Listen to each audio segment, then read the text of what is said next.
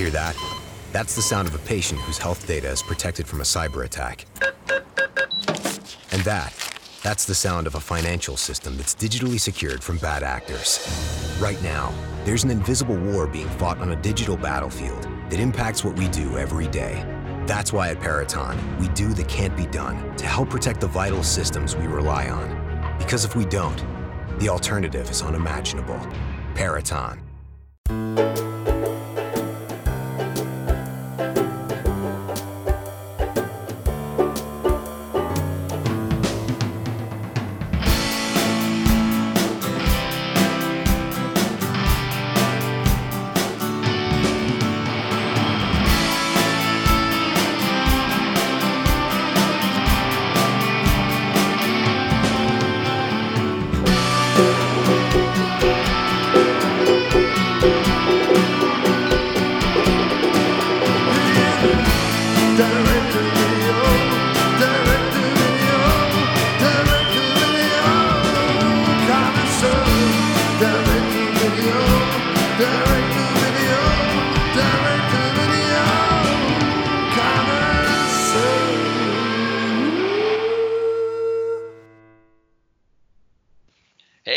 Welcome back to the Direct-to-Video Connoisseur. As always, it's Matt here, and I am joined by two special guests who are familiar to the show here. No strangers at all here. We've got Brett and Ty from Comeuppance Reviews. How are you guys doing?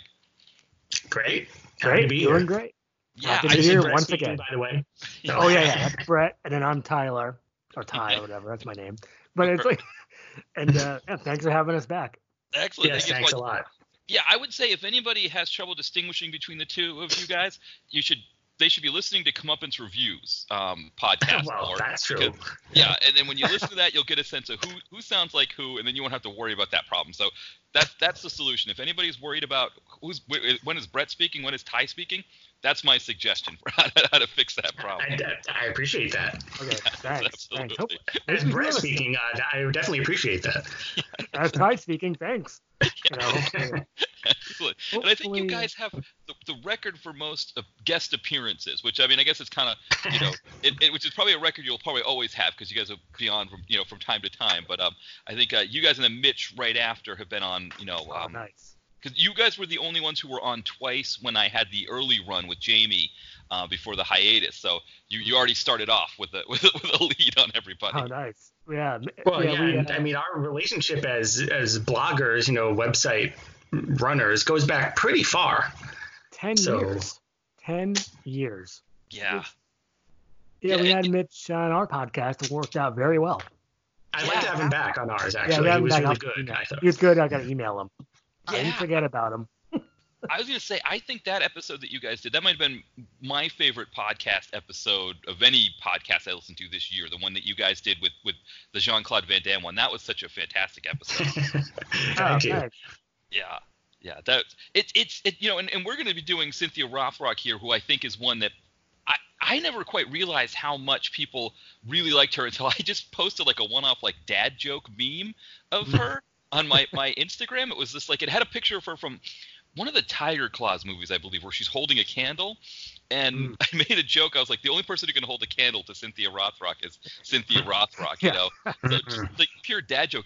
And it blew up. It had like 70 likes, which, for my Instagram, I don't have a lot of followers because it's still new. We're still getting it up there. So anything beyond, I think, like 20 means that it's like people outside, people who are following the tag on there. But that was a shock for me because I was thinking like, okay, Dolph obviously is a big one. Everybody likes Dolph. And, from there, it's like sometimes Seagal, somebody like that. But every time I post a Rothrock one, people like it. And so I think this is one that people have wanted to hear for a while is, a podcast about Cynthia Rothrock. Well, thanks for having us on. I'm not surprised. Yeah. Now, one thing I wanted to mention before we get into this one is when we did the previous time you guys were on, when we did the PM Entertainment one, I can't remember if it was Ty or Brett after who said, oh, we forgot to mention Skyscraper. And because we did mention it on that PM Entertainment podcast. And then I did the blog of it. But I think, Ty, when you and I were talking about when you guys were coming back on, I was like, well, maybe we could make up for that gap of forgetting Skyscraper, do an episode on Skyscraper. Just Skyscraper. Right, exactly. I think Ty mentioned that, yeah. Yeah, I did. That's right. Sure enough, Richard Haas from DTV Digest, he commented when I did the skyscraper post, when I put it on Facebook, he commented, he's like, you guys should do a podcast about that. I'm like, okay, so that's probably what we'll do when I have Brett and Ty on the next time, but we had already talked about doing the Rothrock one, so I thought, I felt like we shouldn't skip it. Like, we really should get this one in, because I think people really are interested in talking about her. Yes, I agree, and I'd definitely be up for all skyscraper, maybe / To the Limit podcast if you ever wanted to do that. Yeah, happy to do that. That might be the thing to do, is maybe add To the Limit too, because they're both on Tubi right now, which is good. Nice. Though, I mean, I don't know. There's so much that happens in Skyscraper that you could. I mean, I don't want to do the podcast now because it's like I just see Malibu in that vest and shirt, the Uzi. Or so the other great. shirt that he had that was like maybe a woman's shirt that like you could unzip to show the man. Classic Malibu. Yes. It's just Die Hard in the building. That's all I have to say. Die Hard in a skyscraper. Right. Right. I guess How do you come up with that? yeah, it's Die Hard in the upper floors of the skyscraper. Is that what makes it less Die Hardy or different from Die Hard? It's like, what was missing from the original Die Hard? Anna Nicole Smith. That's what someone must have thought. Right. And the funny thing is, I don't know if you saw on my Facebook page, Simon linked a video on YouTube where they show all the outtakes. And we discovered that one of the reasons why they decided to have her be a helicopter pilot was that someone could give her lines into the headset.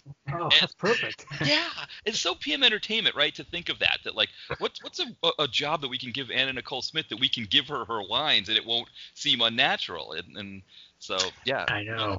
You hear movies today when people have the same dialogue go back and forth, like, how dare you? How dare you?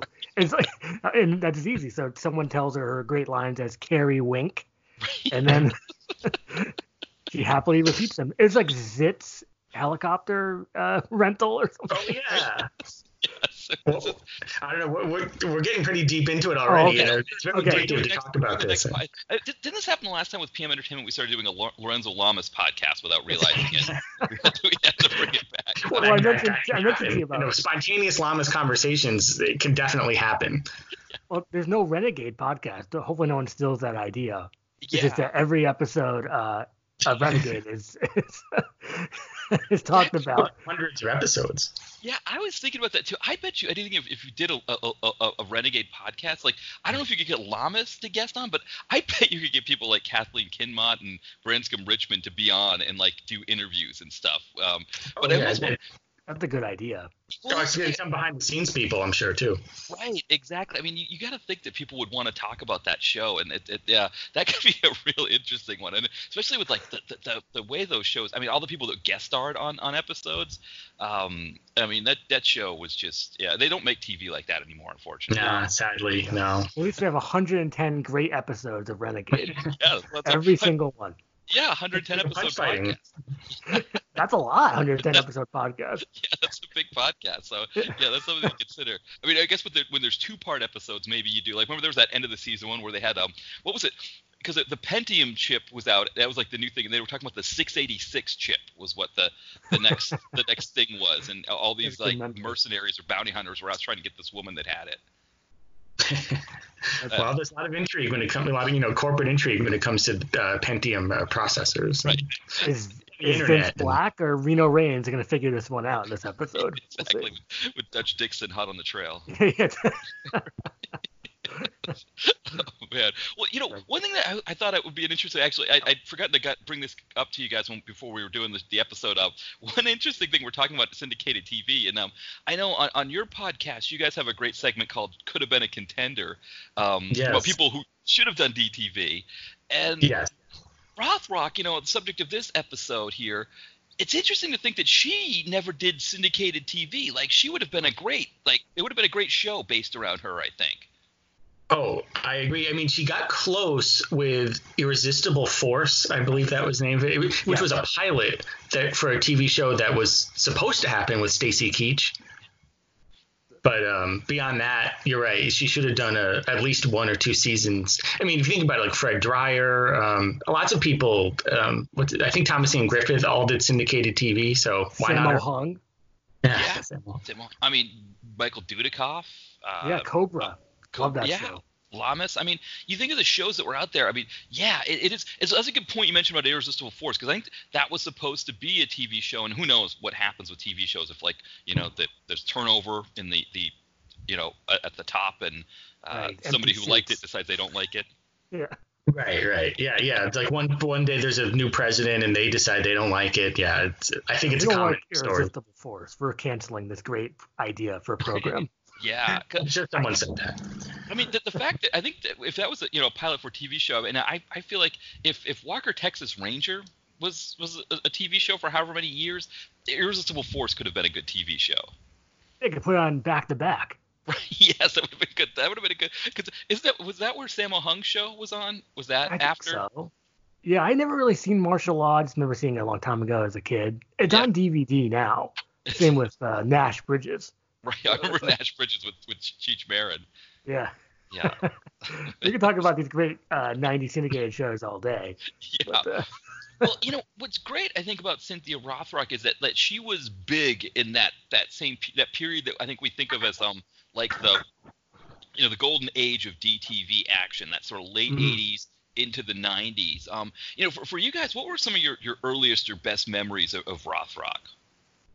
Oh, let's go ahead. Well, before we even do that, because I don't know if I have a super early memory of Rothrock, but I don't want to bury the lead here, but I've met Cynthia Rothrock. Oh, no way. Yeah, I have.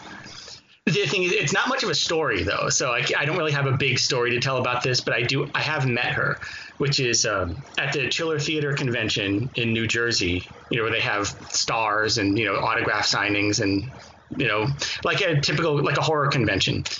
And she was there, and I remember meeting her, and I believe walking either out of the room she was in into an elevator with her. She's very short, she's short in stature, very pleasant, very nice. I mean, basically said like hello and maybe exchanged a few little words together, and then that was it. So I don't have a big story about this, but I have met her. I have seen her in person, and even I believe as close confines as an elevator, and she was nothing if not completely pleasant, completely nice. And just from our brief meeting, I've nothing but a pleasant memory of meeting her.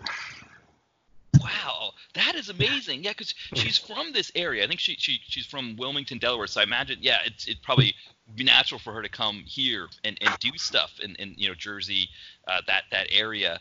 It does seem like she would be that way. So that's really cool to find out that that's actually the truth, that she didn't like give you the cold shoulder or give you a scorpion. No, nothing like that at all. No cold shoulder. Goodness. Very, very pleasant. Very nice. Yeah. I just remember her seeing her movies around the video store. I never had a chance to rent them as a kid. You're renting, Mighty Ducks and all that stuff. D2 to Mighty Ducks, D3 to Mighty Ducks. You're not renting the martial art movies. So it's like. But then at a certain point you are. At a certain point you grow up and you grow up walk into the action section of the video store, and then you start seeing these box covers. And oh yeah, it's like.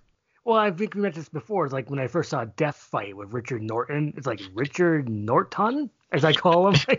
Richard Norton. Who is Richard Norton? An all new face and an all new name for us, because his name is huge on that box. And it's like, who? Why are they touting this guy as this big guy? I mean, he was a big name, but we didn't know that, No, and now we know.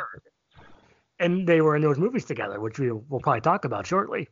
Yeah, well, because I think that's for me too. I was trying to remember if it was the video store or TV that I first because you know how when you'd rent movies, you'd get all those trailers at the beginning, and I cannot remember if I saw the trailer on there or if it was like China O'Brien was going to be on TV and they were advertising it. But I do remember, I mean, that cover, that VHS cover to China O'Brien was just big. Yeah, it was like that was one where you're like, I got to see this. I got to know what this is all about. Like this movie just seems like, and I cannot remember if I saw it first there. I know that was my first experience with Cynthia Rothrock was China O'Brien, and I can't remember where I watched it. I think that's one of the problems now is that we're like 30 years away from that time. And so I know it's getting. But I do remember I think there were posters and maybe even standees for China O'Brien. I mean, they were really pushing China O'Brien as a big DTV action release, to compete with all the others, Yeah. And Rage of Honor too. It's like I remember that. Rage of Honor also, or Rage of Honor? No, Rage and Honor. No, Rage and Honor, the first one. Oh, okay. Rage and Honor as well. Yeah. Yeah. Yeah, because what Rage and Honor 2, that would be Patrick Muldoon would be the standing cardboard cutout, right, for that one instead. We were just talking about Saved by the Bell before we recorded. Yeah. You know, he was Jeff in Saved by the Bell. Right. Stole Kelly from Zach. Yes. And appeared in some action movies. That's right. Yeah. Chain of Command. Yeah, he was. And Black Cat Run. Right. He was in one recently with Casper Van Dien. It was like a motorcycle gang movie or something like that. And he's just like, I have a picture of him on the blog that a screenshot that I took where he's just like holding like a Dos Equis in his hand with his hair all messed up and his like tribal or like his barbed wire armband tattoo or whatever. Yeah. It's just like it's sort of like the natural conclusion for Patrick Muldoon that's where he'd end up is doing that role in that movie. From Starship Troopers to that movie. About Black Cat Run. Oh, sorry, Teddy. None say it's from Starship Troopers when they were both in that, Casper Van Dien and Muldoon, to whatever. What movie did you watch for a minute again? That might have been Black Cat Run. That might. No, Casper's not in that one. Oh, okay. What's the one? It's a biker movie. It's a biker movie of some sort.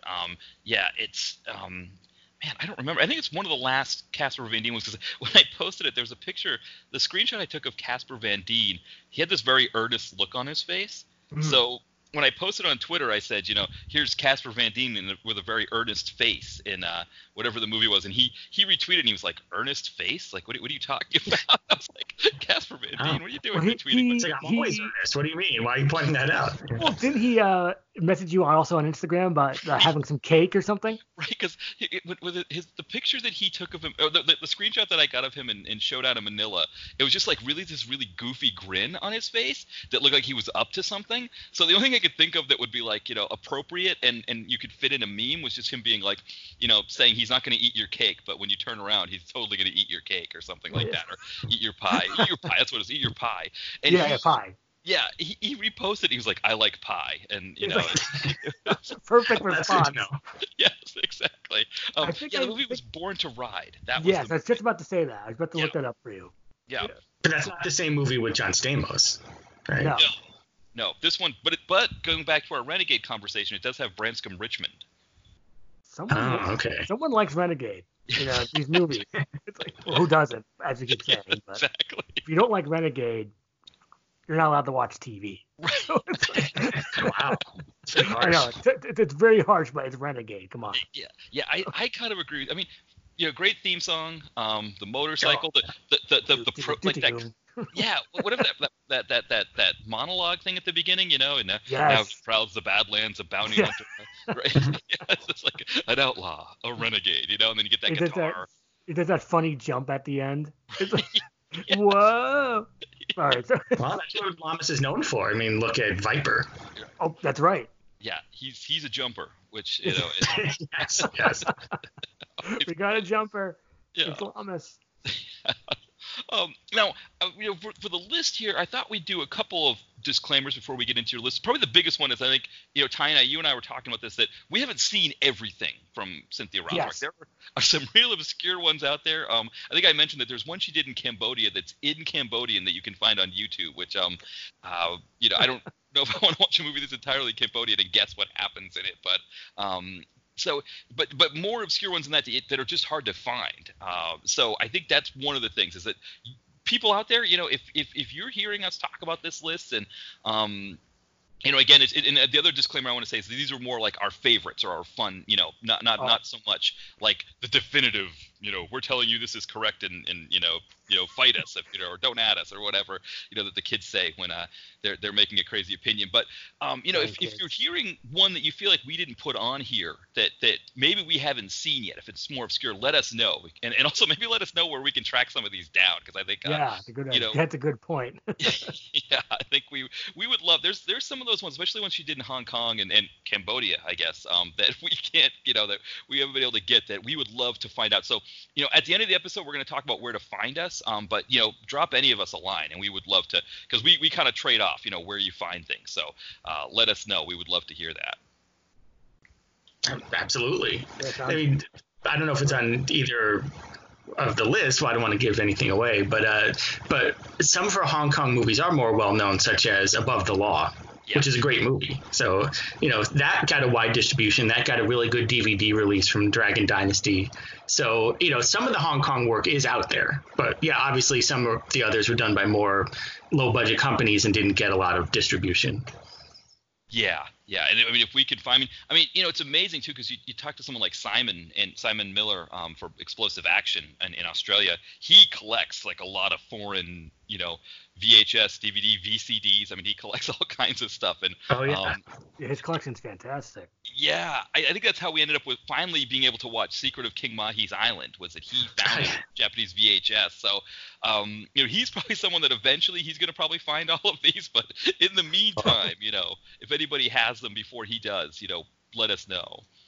Yeah, I mean, God bless him. I mean, that's fantastic. I mean, as of right this moment, I don't know when people will be listening to this. Maybe it's in 20 years in the future. But as of right now, The Secret of King Mahi's Island is on YouTube. Yeah, exactly. That's how we watched it.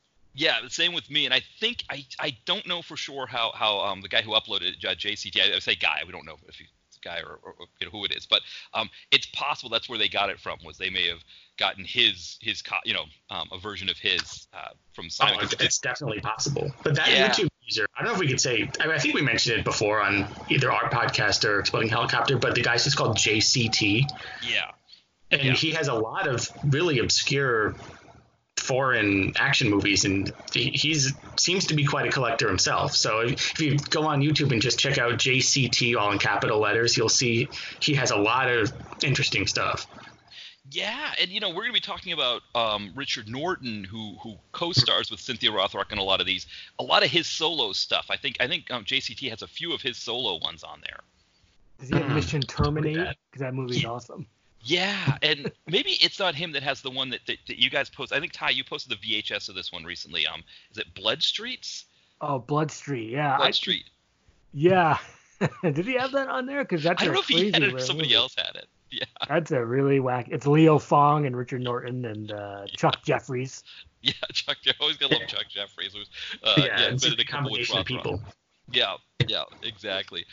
Now, the other thing I want to mention is, too, I didn't really come up with my own list so much as, we're going to kind of do it like we did with the PM Entertainment one, where, Ty's got the list, and then we'll just kind of talk about them, each one. And we're not doing a bottom five, which we did. I know when I was on with you guys with Seagal, and then also with Van Damme, the one you guys did bottom five. And I think with those guys, it's more relevant to do a bottom five because their careers are always celebrated. And plus, there's a lot of good bottom five material out there for those guys. Especially for Seagal. I mean, Kill Switch alone, that should be 1 through 5. Yeah, that takes up a couple slots right there. Yeah, exactly. So but we may talk about some stinkers or things like that when we get towards the end. But why don't we jump into it? So without any further ado, what do we have for number 5? I have Angel of Fury. Oh yeah. So, Brett, you want to talk about that one a little bit? Basically, all you can really say is that it's a classic 90s martial arts movie that you would find in a video store. You take it home, and it's a satisfying watch. Well, it stars Bolt. It's Bolt, the terrorist who strikes like lightning. Yes. I'm speechless here because I believe that's Peter O'Brien, the stabilizer, right? Yes. Absolutely. And he's great in both of those movies. He's another what I might call a national treasure because he's so amazing. Maybe not quite to John Miller levels, and we might be talking about him a bit later, but he makes a great bad guy, or in the case of the stabilizer, a good guy. And there's also a scene where a little kid repeatedly kicks a guy in a rat outfit in the butt. Yeah, that was great. Now this one I want to double check. This is also called Lady Dragon 2, right? Does it have both titles? It's very confusing. Okay. Because there is Lady Dragon 2, which is also Angel of Fury, right? Or no? It's a separate movie. Right. Okay. It's a different. Okay. So it's very confusing. Okay. I know why you asked that question because it's very confusing. I can't even figure it out. It's just there's Angel of Fury. The US VHS is what we're talking about under that title. I mean, that's just from our perspective, that's what we know. We know that VHS under that title, Lady Dragon, right? Okay. Well, no, there's Lady Dragon. Yeah. Oh, sorry. Yeah. And then there's Lady Dragon 2. And then there's Angel of Fury. It's 3 separate movies because another title for Angel of Fury is called Triple Cross. Okay. That now so just want to make sure for anybody out there looking these up that Angel of Fury is also known as Triple Cross, and then for whatever reason Lady Dragon 2 was has a second title, Lady Dragon 2 Angel of Fury. Right. Okay, that's very confusing. Yes. Yeah, that's very confusing. But the one we're talking about now has Cynthia Rothrock and Peter O'Brien. Okay. Yes, that's Angel of Fury. Yeah. Okay. So that's the one we're talking about right at this moment. I mean, other movies may come and go throughout this conversation, but as of right now, that's the one. Yeah, and to make it even more confusing, just to throw it out there. Oh no, okay, so Lady Dragon 2 came out in 1993, so it's not as bad. So Angel of Fury was 92. Angel of Fury, also known as Triple Cross. So if you see it on Letterboxd, it's Triple Cross on there. Oh, okay. Yeah, but so this is what part of the fun is with DTV is. That's true, yeah. Everything has 3 titles or 4 titles, and half the time these titles are overlapping. So keep that in mind that this is not Lady Dragon 2, aka Angel of Fury. This is Angel of Fury, aka Triple Cross. Yes. Okay. No, I think that's the clearest way you can say it. Perfectly clear. Yeah, perfectly clear. All right, perfect. And that is one I haven't seen yet, one I have been trying to track down. So good to hear that this actually makes your top 5, that I'm excited to check this one out. Yeah, I think you're going to like it. There's a lot of really great moments, and it definitely worth finding. All right, excellent. Well, now, how about number 4? Oh, okay. We have Honor and Glory. Oh, yes. Well, at a certain John Miller. Brett, you love John Miller. I'm a huge John Miller fan. John Miller, where are you? He's just, you want to talk about chewing scenery. I mean, he chews more scenery than, jeez. I really should have thought of this analogy before I started talking, but he really, he doesn't know the meaning of subtle, which is so great. I mean, he goes so over the top. It's just with his eyes and just his whole demeanor and his mannerisms. I mean, it's just such a pleasure to watch. It's just throwing any and all subtlety completely out the window.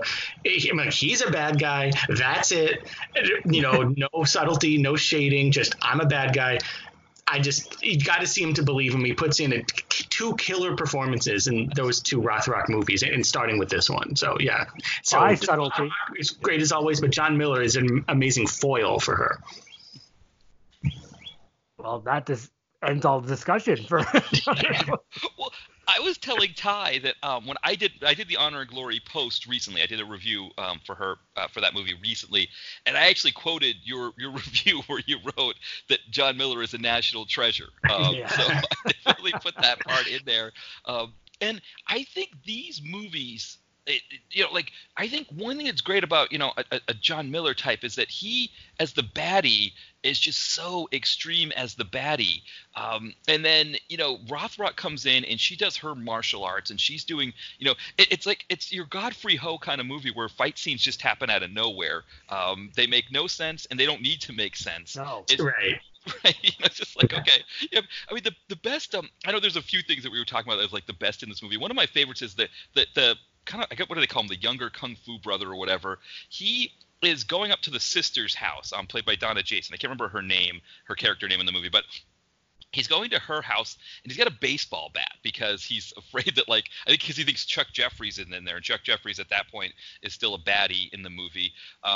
And he's going to that house, and then Rothrock surprises him because she's like, who is this dude with a baseball bat, snooping around my sister's house? Obviously I want to, beat the crap out of that guy. And so he starts swinging the bat at her, and she, of course, kicks his ass. And then the sister comes out and she's like, what are you doing? Why are you attacking him?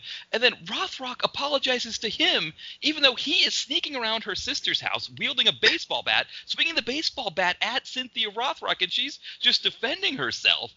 But yet she was the one apologizing. And so it was so perfectly Godfrey Ho.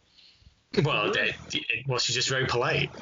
Well, there's another part. I almost don't want to give it away. Well, no, it's just, I think we quote it all the time, so I feel like we can give this away. It's a one-word quote. Yes. That Ty. Well, is it Bolo Young that says it, or is just someone else? No Bolo. Okay. Just a villain. This guy kind of looks and reminds me of Bolo. It looks and sounds like Bolo, but it's a totally different like. Smells like Bolo. Yeah. But he's looking for in Honor and Glory, looking for a certain tape that they have, like a special tape. So the goon just tells the I don't know who he tells. Is it He's the sister maybe? Brother, right? They call he's a him kung fu brother. Yeah. He just goes tape, and they say what? Tape, like a zombie. Well, it's very fun. From what I remember, he just knocks on the door, and then they open the door, and he goes tape. Yeah. That's his one-word sort of request, and it's very, very, very funny and amusing to watch. Definitely a rewindable moment, I think. Yeah, it is. Because I think what happened was I watched the movie in parts, and so I think I still had like a half hour left or something like that, and it happens at the later part. So I was mentioning it to Ty that I was watching, and Ty was like tape, and I was like, oh man, did I miss that part? And then it happened, and I was just like, oh yeah, I couldn't believe, and it is so funny because he's like, the guy's like trying to talk to him, the younger kung fu brother, and he's like, oh, no, kind of doing the whiny voice kind of thing, and he just goes tape, and I almost feel like more Batty Hatchetman, because he's the Hatchet man. They should do that more often. Forget about trying to come up with cutesy words or lines or trying to negotiate with the person that you're going to rough up. Just say what you want, whatever it is.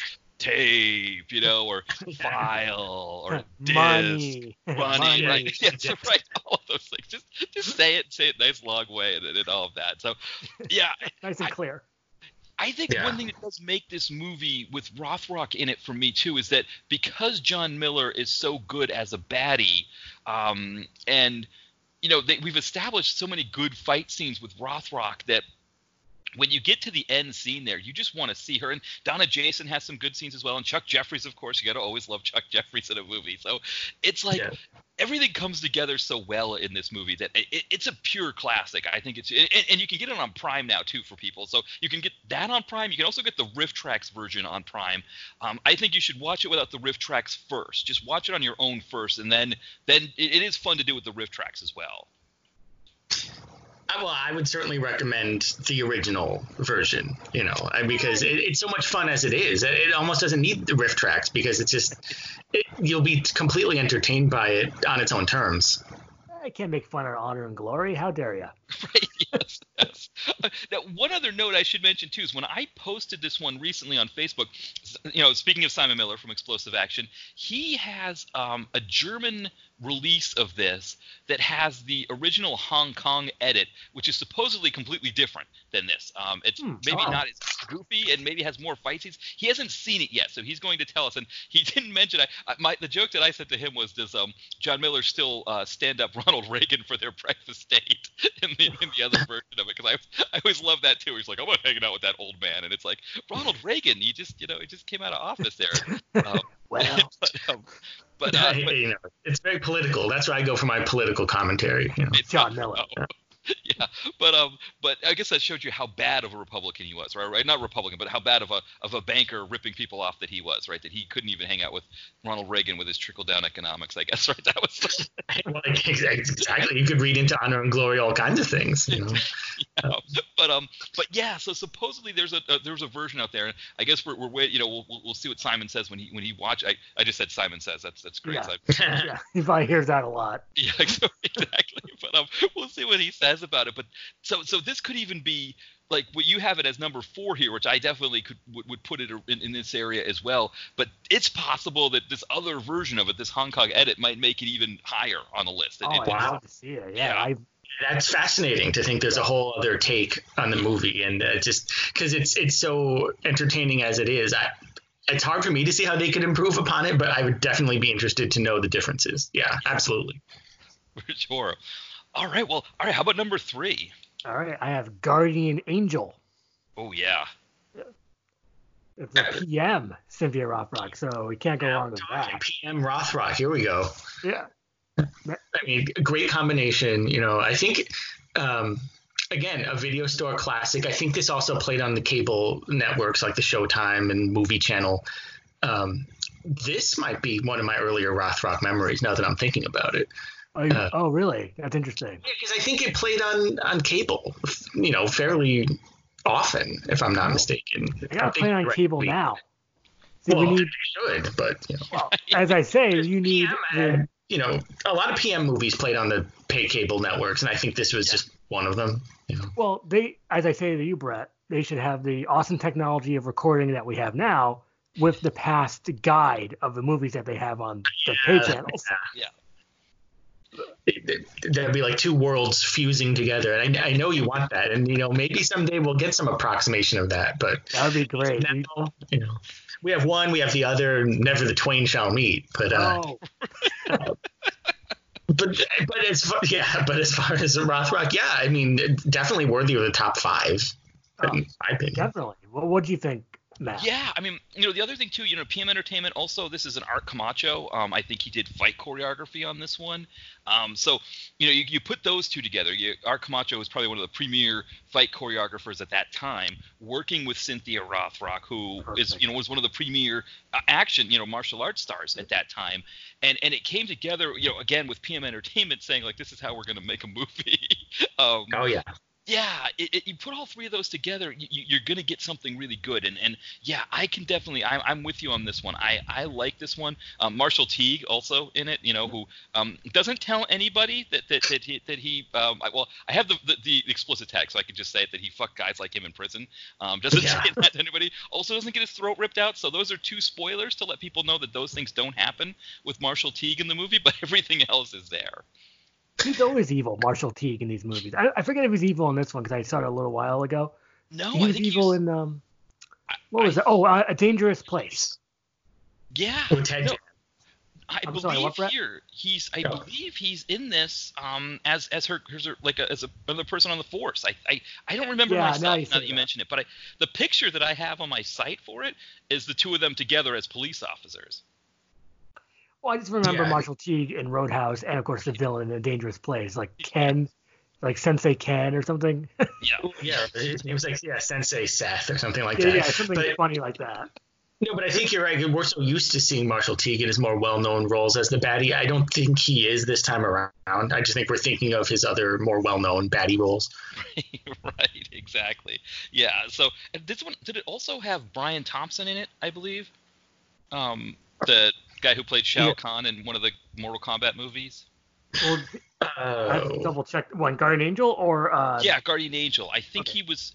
Yeah, so I think he's a bad guy in it, but I of course my what I'm writing here is I'm saying oh wait, no, that's right, no, he wasn't in it. I think I was saying that that was my paragraph was that it would have been better if they'd had Brian Thompson as the bad guy, so the woman that they picked as the baddie.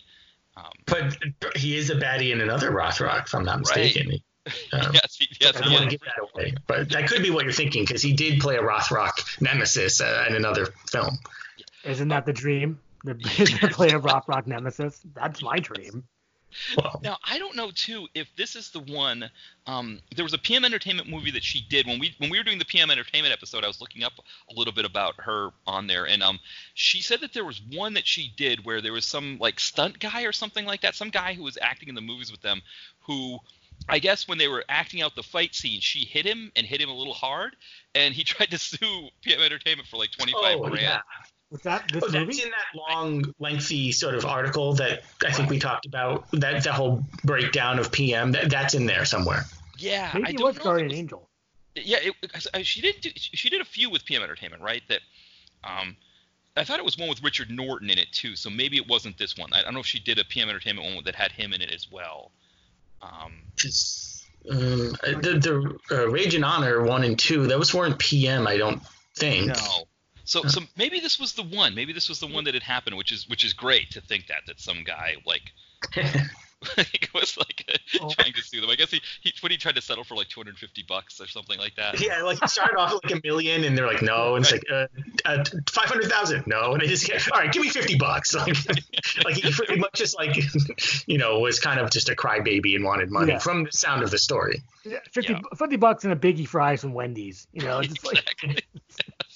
That was the thing in the early 90s, right? Was I'll sue, right? That was kind of a big deal. Yeah, we all wanted to sue things.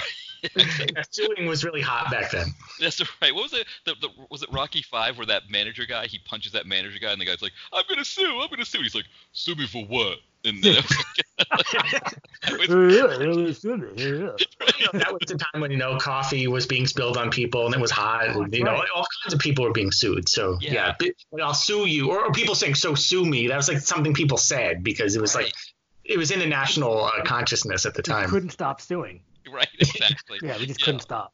Yeah, that would have been great if that guy they challenged the $250 one and went to small claims court, and it was like Cynthia Rothrock on the People's Court with the other guy. Oh, that would be amazing. Yeah. That would have been a great way to get her on syndicated TV. The only way to get her on Judge Judy or Judge Joe Brown, something like that. Exactly.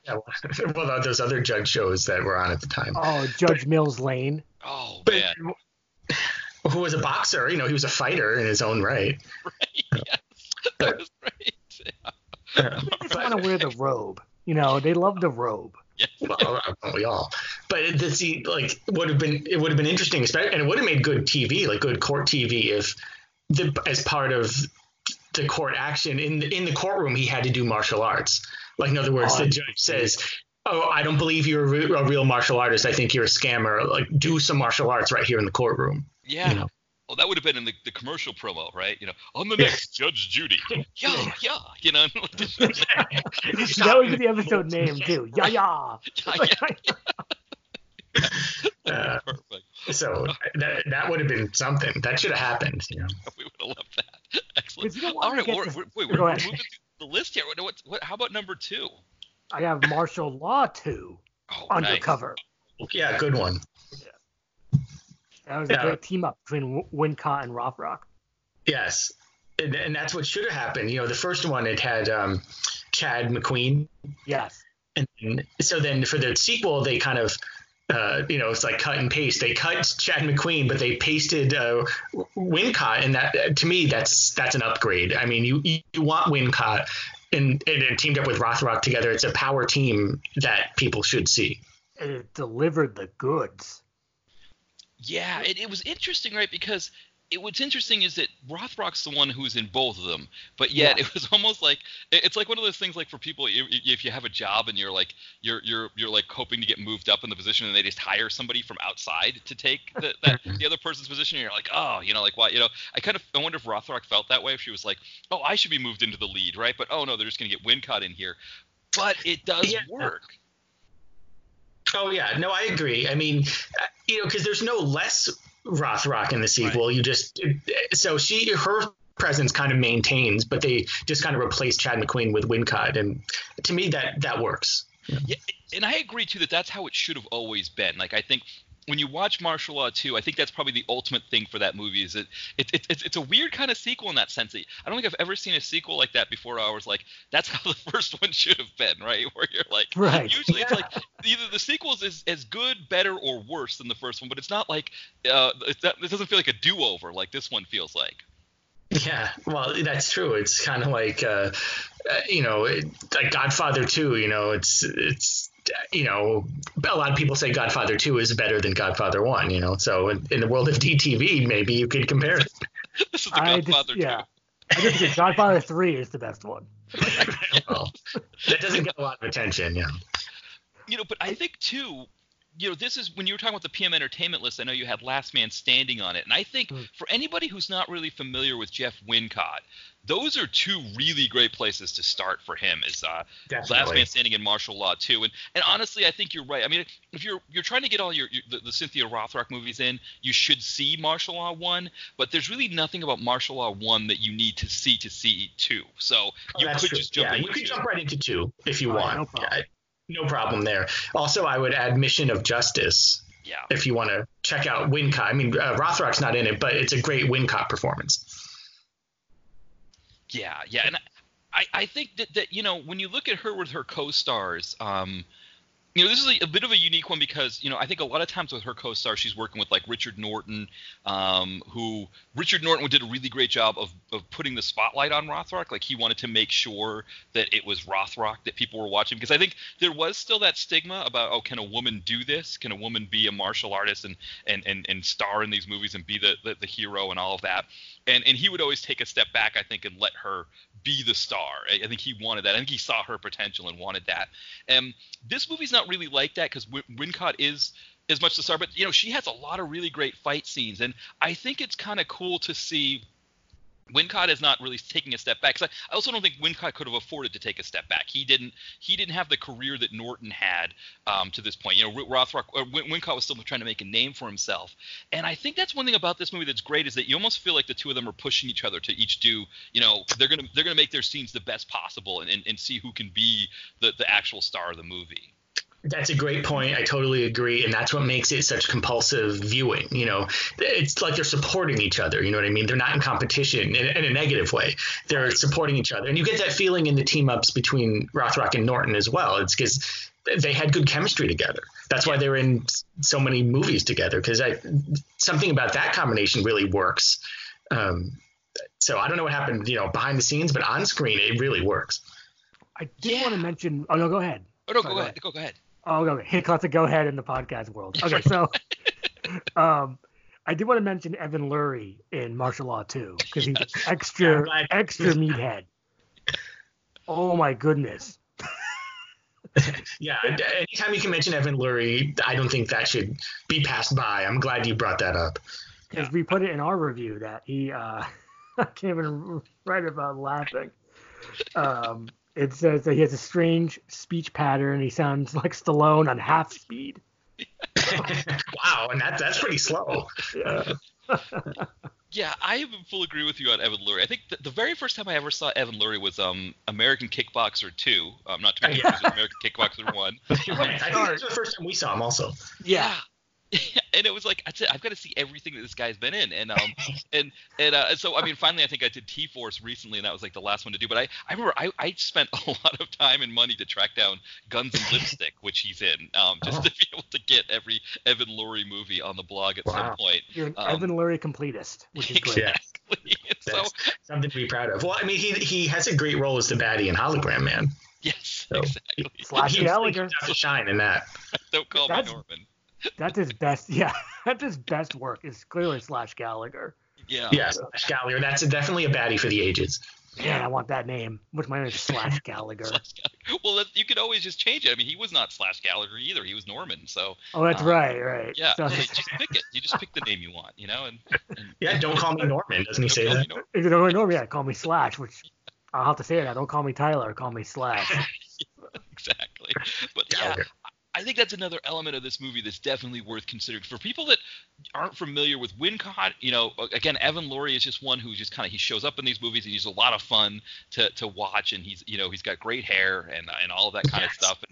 And so, Rothrock is someone who has just done so many movies and worked with so many different people, and her career is just from Hong Kong to the U.S. and the different roles that she does. It's kind of cool to see that and I think that's one thing that's kind of cool about Rothrock is if you're trying to see a lot of her movies, you'll get introduced to some of these other people like this. I think if you haven't, I mean, hopefully, imagine people that are listening to our blog probably don't know who all these people are, and they're probably saying like, yeah, Matt, you don't need to tell me who these people are. I know them. That's why I came to your site to begin with, because you guys and Ty and really people talking about these movies, and so I was already watching them. And but if you are someone who hasn't been exposed to these, being a Cynthia Rothrock fan, you'll meet people, John Miller, that you will see people that you never that you probably won't be seeing in other movies, but it kind of expand it, so you'll start to kind of move from those to other ones. You'll be like, oh, what's like you were talking about, Brett, with Last Man Standing and Mission of Justice, where you can get start doing more Wincott and all of those. And so I think that's one thing that's really cool about Rothrock, is that her career is so expansive. She's worked with so many people. Fred Williamson's another one she's worked with. Lauren Avedon. There's so many that you start to go, oh, Billy Blanks, whoever else. And that's one thing I think is really cool about her career. Yeah, because if you're a fan of any of the other people she's worked with, you're going to get that too. So it's almost like an added bonus. And if there's people you don't know, you're going to be introduced to some great people. Like, I doubt anyone would say, "Hey, I'm a big John Miller fan. I'm going to check out this Cynthia Rothrock person. Who's that?" No, you go the other. Yeah, so you're a fan of Rothrock, so you discover John Miller. It doesn't work the other way around. So yeah, you get exposed to all these really interesting, very colorful characters, and it very rarely gets boring. Let me put it that way. Definitely. Well, I have the perfect movie for the last one. Then it never Let's gets do it. boring. Okay, here we go. Undefeatable. Oh yes, okay. Glad you mentioned that. Yeah, number one. It's the number one Rothrock movie. I can't argue with this because I was looking at my number one, and my number one was a personal pick for me with the China O'Brien for the nostalgia factor and all of that. But I think when you're comparing movies, for me, it's kind of like the same as like when you guys did the Van Damme list, and I was like, well, Bloodsport's my favorite, but I think Hard Target is his best. Or I think the same thing happened when we were doing the Seagal one, where I was like, I can't remember whatever it was I picked as my favorite, but we were thinking Marked for Death was his best. You said that you put it on there twice, so then we were talking. Right. That's and right. Then we said, it's like, it's 1 through 5, Marked for Death. Right, exactly. But that illustrates the difference between like what might be called a sentimental favorite and what might not, Yeah, but this movie, Undefeatable, I remember Kenner was the front. Ryan Kenner of Movies in the Addict was the first person to tell me about this movie because I didn't really. It wasn't one of the ones that I found, growing up in the 80s and 90s like I did China O'Brien or Rage of Honor and those kinds of ones. And when he mentioned it to me, I was like, okay, I'm going to check this out. I was a little bit leery of the fact that you have this serial killer martial artist who like beats women up and then gouges out their eyes. I thought that was a little bit too extreme for me. So I was like, I don't know if I'm going to want this movie. But then I watched it and it was like, nope, this is that good. It's exactly. Any issues that you have with that I have with that kind of thing went out the window when I started seeing the fight scenes. Well, yeah, and plus it's just too silly to take it 100% seriously. You can't take Stingray that seriously. Now this, it's kind of like it goes hand in hand. It's almost a companion piece to Honor and Glory. Because they're very similar in a lot of ways. They both have Rothrock and John Miller. They're both directed by Godfrey Ho, correct? Yep. And in America, and their plots and just everything about them, like the way they're shot, are very similar. I don't know if he shot them back to back, but knowing Godfrey Ho, he probably did. And they have a very similar feel, that very fun feel that is just so awesome and just so much fun to watch. And he doesn't splice any other movies into it. Yeah. So it's the real movie. Well, that's what I was going to say. For anybody who hears the name Godfrey Ho, which I think Undefeatable, he was still Godfrey Ho, whereas Honor and Glory, he was Godfrey Hall, that he went by that name in Honor and Glory. But I was going to say that for people who think of Godfrey Ho as, let's splice in a ninja movie with some Hong Kong movie and put them together and make a movie that way, that's not what these movies are. They're not two movies. I mean, who knows what they're spliced together? You never know exactly what happens, but it's not that idea. You're not going to see people who jump in with like ninja written in cursive or whatever that fancy script is. I love that. Yeah, ninja. Right, exactly. So that's not what these movies are, even though they were directed by Godfrey Hall or Godfrey Ho. They're I agree. I think you said in one of the Honor and Glory one that these might be his best. It's a different feel, but it's entertaining in a more, like, I don't know what the best way to describe it is, but in a more like straight ahead movie kind of way. I think the word you're looking for is holistic, because they feel like whole complete movies. They're not splice jobs. If they are, he did a great job, because you can't tell. I don't think they are. No, they're real movies. He wanted to try to go to America and make a full movie from start to finish, and that was his intention. As far as I can tell, that would be my guess. They're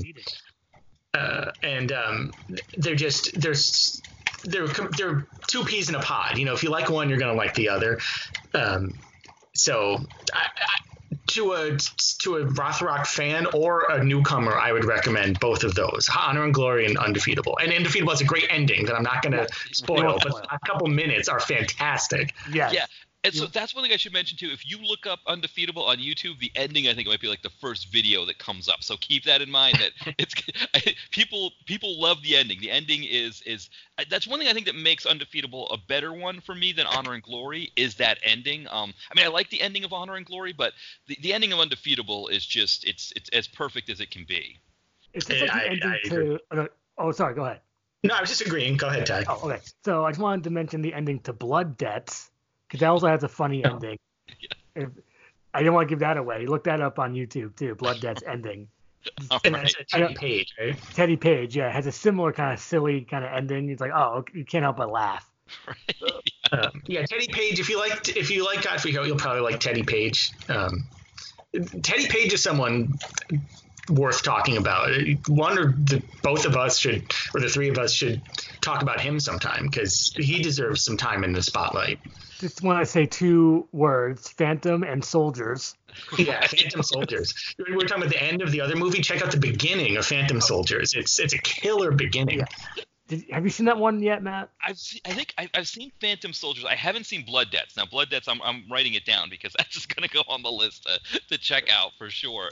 But yeah, I mean, Teddy Page, you're right, is one of those ones. And the funny thing about Teddy Page is that he's one that you look up and you're like, you assume that that's really just like a stage name, and he's got like an Italian or a or Philippine or Asian name, and he's just going under the name Teddy Page. But no, it's Teddy Page. Like, that's him. He's doing that stuff. And I think it's just the opposite. I think he gave himself some Philippine and Italian pseudonyms. Like, because if you look up his pseudonyms, he's directed lots of movies under all different names. Yeah. And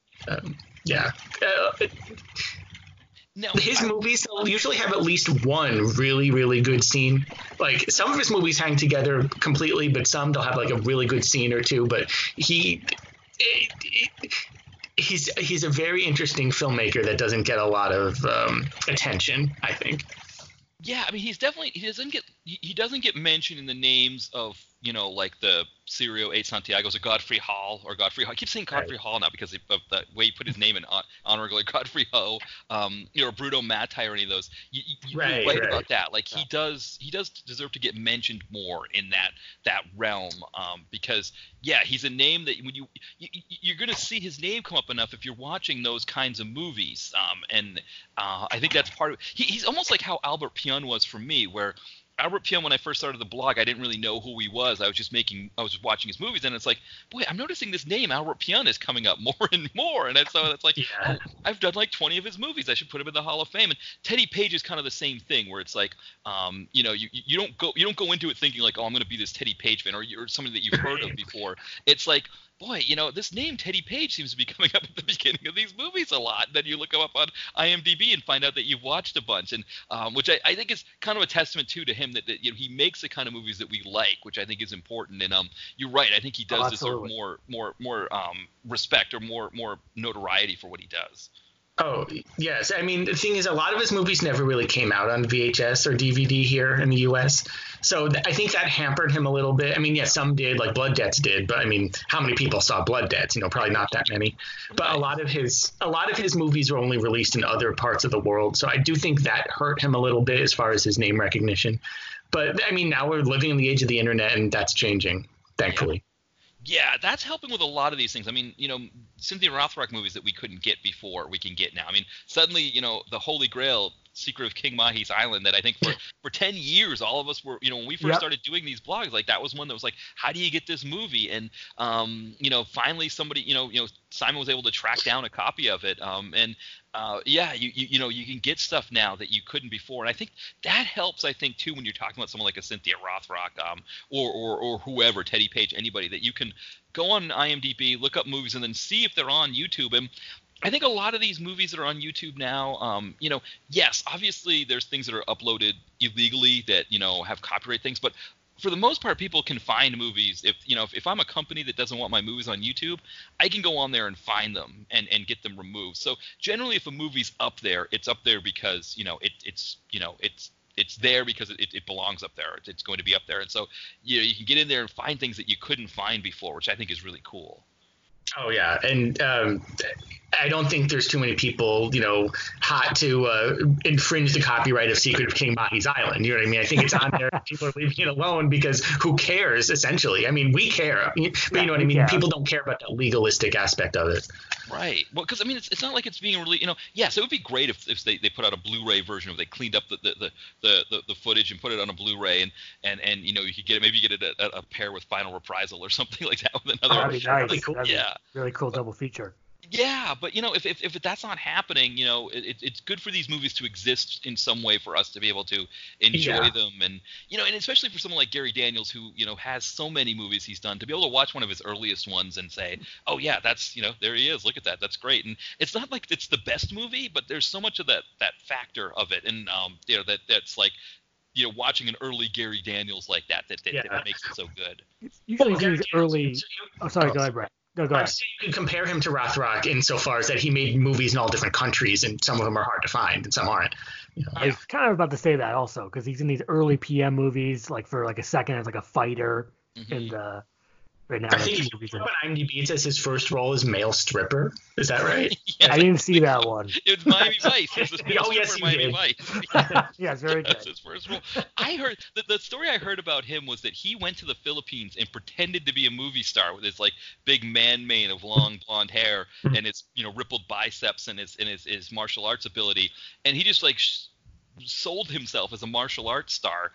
Movie star, and he got into those two Philippine movies, Final Reprisal and Secret King of Mahi's Island. And I guess he moved on to Hong Kong from there, right? Because he was doing like City Hunter and things like that. Which I think you're right about that with Cynthia Rothrock, kind of the same thing where she did both. I would say the one difference between those two is that Daniels made the move away from or doing things that weren't quite action. Maybe a little bit more so than Rothrock. I think Rothrock did a couple that were like kind of more like tense drama type things, but there's Portrait in Red. It's like an erotic thriller. Haven't seen it. In Night Vision, which came a lot later than what she did with Fred. Yeah, with Williamson. Fred. Yeah, and Daniels is doing. He's doing Lifetime movies. He's doing Christian movies. He's kind of just like kind of just whatever's there. He's doing it, and I think Rothrock might start doing a little bit more of that. And I think it would be kind of interesting to see with her, because I think one of the things we're looking about, when we look at her movies, that like the 5 that you picked here, Ty, you add on the Rage and Honor series, you add on the China O'Briens, the Tiger Lady Claws, Dragons. all those. Oh yeah, Lady Dragon too. Yeah, exactly. I mean, she's done her martial arts scenes. We don't necessarily need her to be in a movie where she's doing a fight scene every 10 minutes anymore. We've kind of she's done her work. She's done her due. So, it would be interesting to see if she kind of makes that move the way that, I mean, Daniels is still doing martial arts movies, but he's doing other stuff as well. I mean, I think it would be kind of funny to see Rothrock do like, The Wrong Whatever with was that The Wrong Child? Right, The Wrong Child is what I saw recently with Vivica A. Fox. I mean, it would be kind of cool to see her do that kind of stuff and not have to take like a small part in an action movie like she's been doing with like Showdown in Manila or something like that. I think for her that might be the next turn in her career, is to kind of just do those kinds of things. But who knows? I mean, I guess the one thing I would say is, she's done her work. She, we don't, I would love to see her do more martial arts in movies. I think that would be fantastic, but she doesn't have to. She's got this. Her CV is pretty real well locked up. I mean, again, the movies that you picked here, Ty, all of them are just filled with just high octane martial arts and action. And the Scorpion Kick. Let's not forget about that. Exactly. Yeah. If you didn't mention that, I was going to mention that. We always love to see the Scorpion Kick. Yes. Yeah. It's. I mean, it's almost like she gets out of the way too. Some like I think in Irresistible Force, like she does it in like the first 10 minutes. So it's like, okay, I've done it. And get on to the rest of the movie. Yeah. Sorry. I was going to do a quick. I didn't want a list to pass without mentioning Bin Bin. Mm-hmm. Oh yes, Bin Bin, the magic crystal. All right. Yes, I haven't seen that one. Now, I'm trying to think about that one. That's not the one. So that wasn't the one. That wasn't the one that was made in Cambodia, right? That was a different one. I think. Does that one have Richard Norton? It's one for Hong Kong movies. Yeah, Richard Norton's in it. Right. Okay. And yeah, it's a Hong Kong shot movie, I believe. Yeah. Now watched on YouTube. Were you guys able to get that on? Oh, you saw it on YouTube? Yeah, I think so. Right. I believe we did, but it was a couple of years ago. It should still be there. There's a chance it might not, but I would check YouTube first.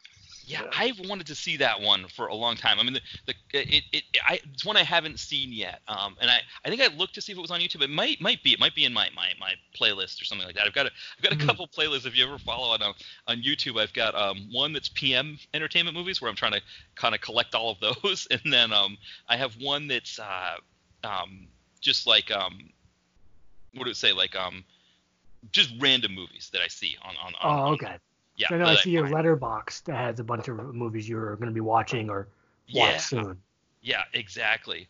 I don't know. Definitely I found Blood Street is not a JCT one, but I found that one. But okay. Yeah, no, it's one that I definitely want to check out because that's one I've had on my list for a while. So was that one like a lot of good martial arts in it, or is it kind of more like a fun, goofy thing? I think it's a little bit of both, from what I remember. Because there's definitely martial arts, and I think there's some mysticism, a little bit of like supernatural goings on. It's all about the kid named Bin Bin. There's a kid named Bin Bin. I think in real life his name was like Pin Pin or something. So, so it's like in credits it says like in Pin Pin as Bin Bin or something, and and for that alone it's worth seeing. It's kind of like Sergeant Slaughter as Sergeant Slaughter. Yeah. Or my Cobra Cole as Cobra Cole. Yeah, that's right. There's a dim sum place here in Philadelphia called Bing Bing. So when I hear Bin Bin, that's like the first thing that pops into my head is like the dim sum place. Well, maybe they're big fans of the Magic Crystal. Right, that could be. They didn't want to, but they were afraid of getting sued for copyright, right? For the Magic Crystal people will come and sue them for the rights to their restaurant. So sue me, I'll sue you. Sue. It goes right back to suing. Yes. Now, another honorable mention that I wanted to put out there was Rage and Honor 2, and the reason why I wanted to do that, yes, exactly. I remember actually watching this one with my dad. It was on like Spike or one of those channels, and it was on kind of in the afternoon, like kind of late afternoon before like we were going to watch something else or something. So he was watching the end of it with me, and that scene at the end where Norton is beating up Patrick Muldoon, but he's also like taunting him too. He's like, I can't remember what the kid's name was, like Robbie or something like that, Patrick Muldoon's character. But he's like, he's just like beating the crap out of him and then taunting him at the same time. I remember my dad like getting the biggest kick out of that. Like he was just like, he just thought that was fantastic that he was like kind of like taunting Patrick Muldoon's character along with Richard Norton. Well, it's funny you mentioned his name is Robbie because I think his name is Tommy. So that's pretty good memory. That's what it was. Yeah, Tommy, that's what it was. And he's like, "Come on, Tommy, you're a big boy." It was like, "Come on, you can do this, Tommy." It was like he's just like mocking him the whole time. The other thing I remember about that one is it had a poor man's Matthias Hughes in it. Yes. Yeah. Wow, you have a good memory. Thor. Well, I remember because I'd written it in the blog. That's how I was like going back and checking it out. And because I was kind of looking through these myself to kind of see which ones I remembered. And that poor man's Matthias Hughes with that beautiful like blonde ape drape that he had, that was just when you think of 90s movies with their mullets. Just having a mullet in a movie is just standard, right? You always have mullets in movies, and it's like, okay, the bad guy's got a mullet and he wears a black blazer and everything. But this guy's was fantastic. It was, it wasn't so much party. It wasn't a lot of business in the front. It was still kind of party-ish. It was a little more like business casual in the front, but the back was just all party. And, all of that was great. And then of course you still got, Rothrock and Norton in there. I call them the Fred Astaire and Ginger Rogers of DTV action. That's a good comparison. Yeah. Go ahead. No. Finish your thought. No, because I for me, I almost, when I was thinking of my top 5, I was thinking like I could almost just do like the 2 China O'Briens and the 2 Rage and Honors, and then it's like, well, then where do I fit everything else? And so it's like, and that's the mark of a good star. That there's too many good ones to choose from. Yeah. Well, it's fun to mention, Brett, that I know Rage and Honor 2, Hostile Takeover, has that great. Yes. I like saying the subtitle. It has fish fighting. Well, if you didn't mention it, I was going to. Yeah. So I'm glad you brought that up. But yes, Richard Norton has 2 giant fish, and he kind of swings them around like nunchucks and beats people with fish. And in our review, I believe we said that he has pioneered the art of fish fighting. Yeah. It's like Shoot Fighter, Yeah, go ahead. I know it's. Oh, you want me to do the Shoot? You want to do the Shoot Fighter line? Okay. Yes. You have disgraced the art of shoot fighting. Yeah. Okay. So, you got to watch it. Yeah. Yes, that's awesome. That's fantastic. Yeah. Yeah, I mean, and that's probably one thing that's good that my dad. I don't know. He would have probably gotten a kick out of it. I was gonna say like maybe him being a fisherman, if he saw somebody wasting fish like that in a fight scene, he might have been upset by it. But I think my dad would have seen the humor in that part because, like I said, he only came in at the end. He just saw Patrick Muldoon getting the crap beaten out of him by Richard Norton at the end there. Yeah, but see, that's how the movie turns things on its head, because it's not that someone's wasting fish; it's that the fish are wasting you. Right. Exactly. Perfect. That's perfect. Yeah. But yeah, just going over the list here, though, I think you can't go wrong with anything. Like I said, I haven't seen Angel of Fury. I saw Lady Dragon 2, which I wouldn't put in my top 5. I thought that one was like moments. It had its moments. I think it was trying to split the difference between Lifetime movie and action movie too much. It was an interesting split. Yeah, and I think Rothrock is too much of a damsel in distress at parts in that movie. And I think for her, it doesn't work if she's like being captured by baddies or, being threatened or menaced or, having to like be. Yeah, I agree with that. Captured by Drago. Billy Drago is the villain. Right. Yeah. It As he usually is. Yeah. Exactly. Yeah. She needs to be the one who's she doesn't need to be having the day saved. She needs to be the one who saves the day. And like all the 5 that you picked here, Ty, that's how it. Again, I haven't seen the Angel of Fury, but the other 4, she is always nobody's rescuing her. She is the one who's. Yeah, I mean, she might not always be the lead in the movie, like you said with Undefeatable, but she's at the very least she's a star, or she's a partner. She's not someone that is the woman who gets dragged around and captured and all that stuff. Right, and I don't even think that was a conscious decision on Ty's part. That's just the formula that works the best. Absolutely, I just like, what are the best Rocks I can think of at the top of my head? And those are the first 5 that came up. Exactly. I know, you guys were joking on your previous episode about the word trope, and I always joke that like the biggest trope in movie blogging is movie bloggers using the word trope, but I feel like it's like hard to come up with a different way to describe the term damsel or describe the concept of the damsel in distress in action movies, other than that. But I think it's one thing that I think for someone like Rothrock, it's a bigger deal. Like, Lorenzo Lamas can get captured and tied up and thrown in a corner or something like that all he wants, but it's like, because he's a guy, you just kind of, take it as like he's going to go do whatever he's going to do. He'll break out of it. Right, exactly. But it does have a different connotation when it's the female as the star. And so I think that's one reason why I didn't like Lady Dragon 2 as much, because of that. But it had, like you said, it had its moments. Whereas I think like when you look at these ones that you've chosen here, and then even some of our honorable mentions, it's like they don't just have their moments. It's like the whole movie's moments, right? It's like the whole thing is right. It stops a lot of its moments. Well, I definitely think that's true for Honor and Glory and Undefeatable. In my personal opinion. Now, that brings up a question, kind of going back to the John Miller topic. When I wrote the Honor and Glory one, I was saying I think I liked him better as the baddie in Honor and Glory than I did as the hero in Undefeatable. What do you think about that? Which one did you feel better? 100% agree. Yeah, I would agree. Better as the villain. Yeah, he makes a great villain. I mean, it's close. I mean, because you get that great John Miller quality. But yeah, as a baddie, I think is his forte. Yeah. Perfect. Excellent. Well, at this point, we're going to wrap up the Rothrock discussion. But before we do, any other thoughts or honorable mentions or anything like that you guys have? Well, we kind of mentioned them. Rage and Honor 1 and 2. And, there's Tiger Claws has its moments. Yeah. The first Tiger Claws. It's kind of diminishing returns with the Tiger Claws series, but the first one, yeah. The first one was good. The third one, not the best. Oh boy, not. We won't say anything too negative. Yeah, we're a happy show. Yeah, you kind of feel like with that third one, you're like, man, because I mean, 2, really the only thing that holds up 2 for me is the fact that Bolo Young is working a food truck and like having to make somebody things a to good eat. Memory. Yeah, well, that's the only thing I really remember about that movie.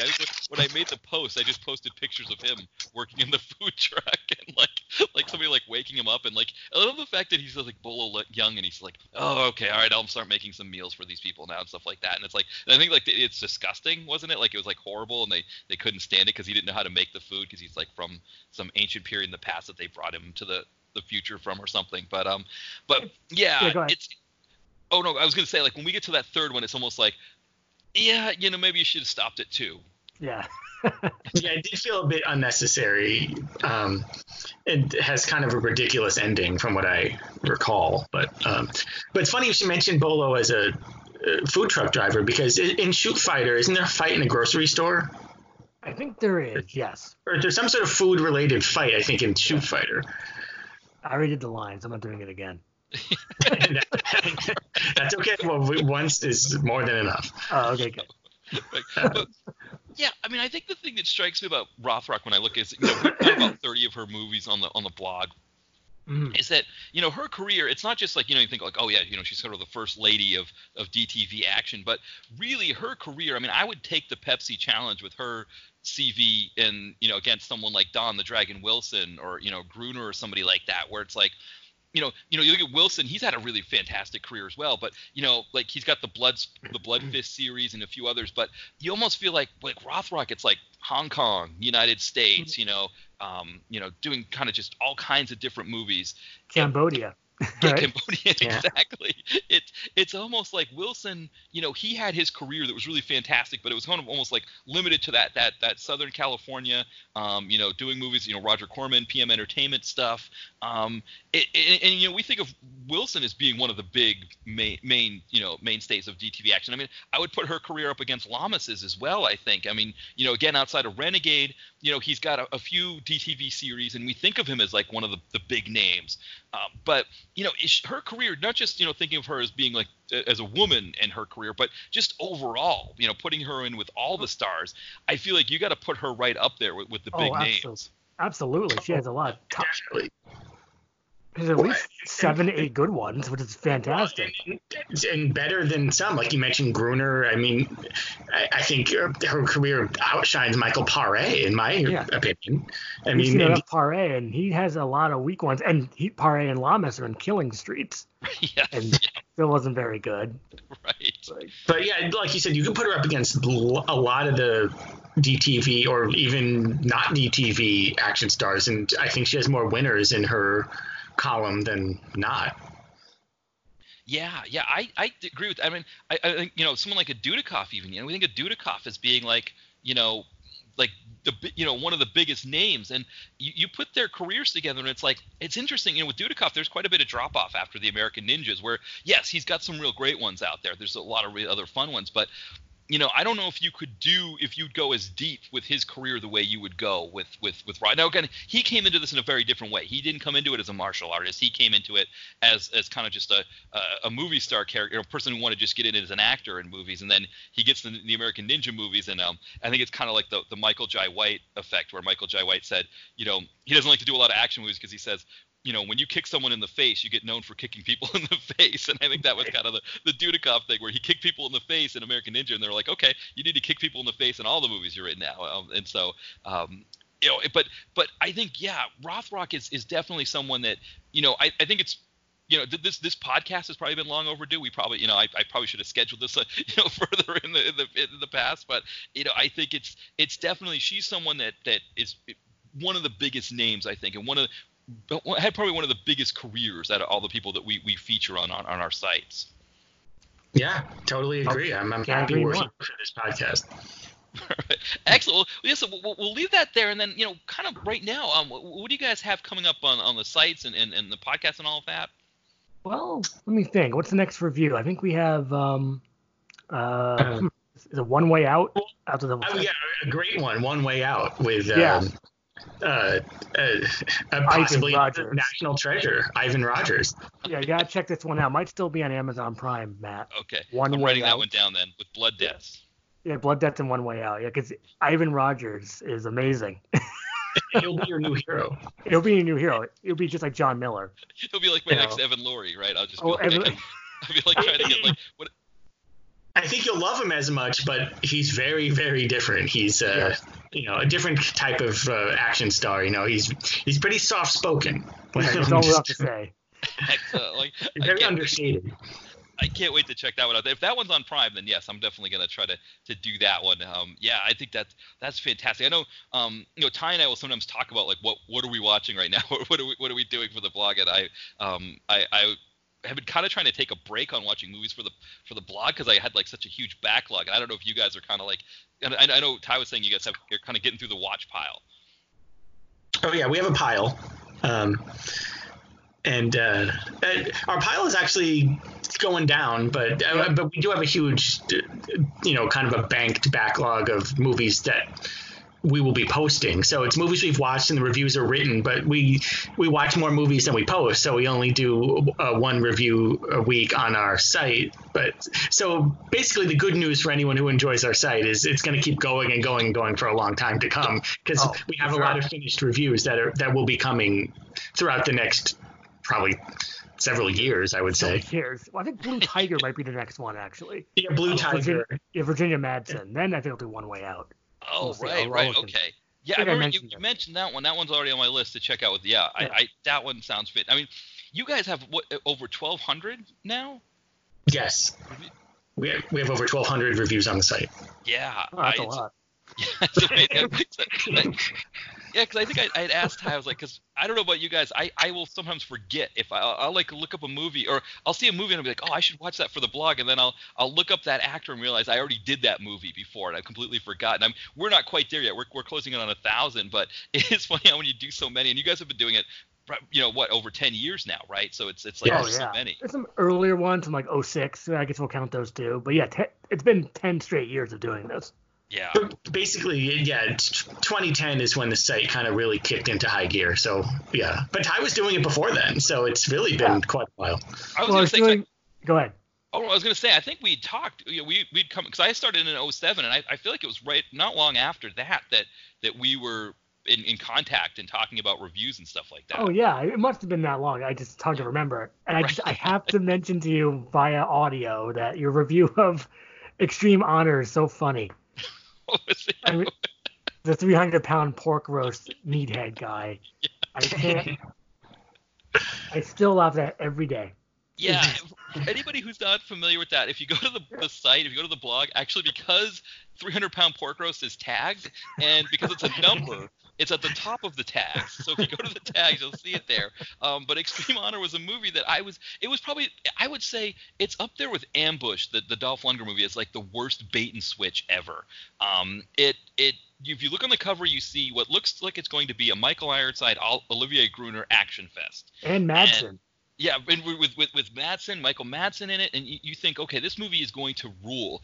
And then you get into it, and it's just featuring this guy who is best described as a 300-pound pork roast. That was the best way I could describe it. But no casting aspersions on him. I actually put on the blog, I said, you might feel like I'm being too hard on this guy by calling him that. And it's like, well, no, if the movie is going to package it this way, they think he's the 300-pound pork roast, right? They're like, we can't center this movie around it. We can't advertise this movie or sell it as, based on a 300-pound pork roast. We've got to sell it as a Gruner film, and I think I was so mad about that bait and switch that I just went. It was like I was like seething. I think as I was watching the movie, I was like, I can't believe that they're doing this to me, and so and people have joked, they're like, when are you going to use that 300-pound pork roast tag again? And it's like, that guy's not doing any other movies, he's like, that was just one movie. And it's like, I don't know if I should tag other people as 300-pound pork roasts, but I mean, I guess if it ever comes up again, but maybe you could do like different weights, like maybe you could do like a 250-pound pork roast.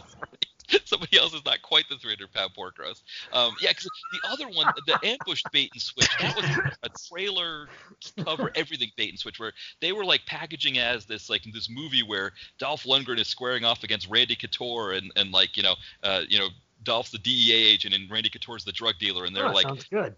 Yeah, right. It seems fantastic. You watch it, and all they're doing is just following around this like millennial jackass guy who's like completely I don't know, he's just like he's a total tool, and he's like and he's like doing his own monologues and stuff, and it's like there's very little Dolph, very little Randy Couture, and I was like, how could you do this to me? Like, how could And I've never seen a trailer bait and switch before. I think that was what got me, was that the trailer was making it seem like this was a fantastic movie, and I was like, no, this is, so yeah, those two, I think, for bait and switches, and I don't think Ambush, that review didn't come out anywhere near as well as the Extreme Honor one, where Extreme Honor, I was just like, yeah, the 300-pound pork roast. But there is a quote in the movie. Now, I personally haven't seen Extreme Honor, but Ty has, and he told me about a quote that happens. Yeah. Ty, you know what I'm talking about. You have honor. You have extreme honor. So, Like that line is actually said in the movie. Like someone says, "You have extreme honor," right? I think they tell that to the pork roast. So I have to rewatch it, or maybe that's a bad idea. Yeah. I don't have a copy, but I could probably get one. I think I have a copy too, because I think I bought it. I think I was like, it's Gruner. Maybe I didn't buy it. Maybe I got it from Netflix, but it was one of those things. Yeah, it's like I've got to get Gruner. I need more Gruner. I'd put him in the Hall of Fame at that time, and I was, trying to kind of get more of his films up. And here's this one. He's on the cover. You just think, okay, this is going to be perfect. And you're just watching it, and it's like, okay, wasn't Olivier Gruner in this movie? You see him at the very beginning, and then he doesn't show up again, and it's like, okay, well, why do I care about this 300-pound pork roast and his daughter that's dying of cancer? Like, what reason do I have to care about this? I'm watching an action movie with Olivier Gruner and Michael Ironside, and so yeah, that needs, like, you start to realize, because that's the thing. I think I also put in the post that I was going to report them to the Better Business Bureau, which I didn't do that, but. So that means 300-pound pork roast isn't going into your Hall of Fame anytime soon. No. Fortunately, he doesn't have the CV. He doesn't have the, but that could be. Because if he did, he would be first, probably, because it's a number, like the tag. So the first one you'd see would be the 300-pound pork roast, then everyone else.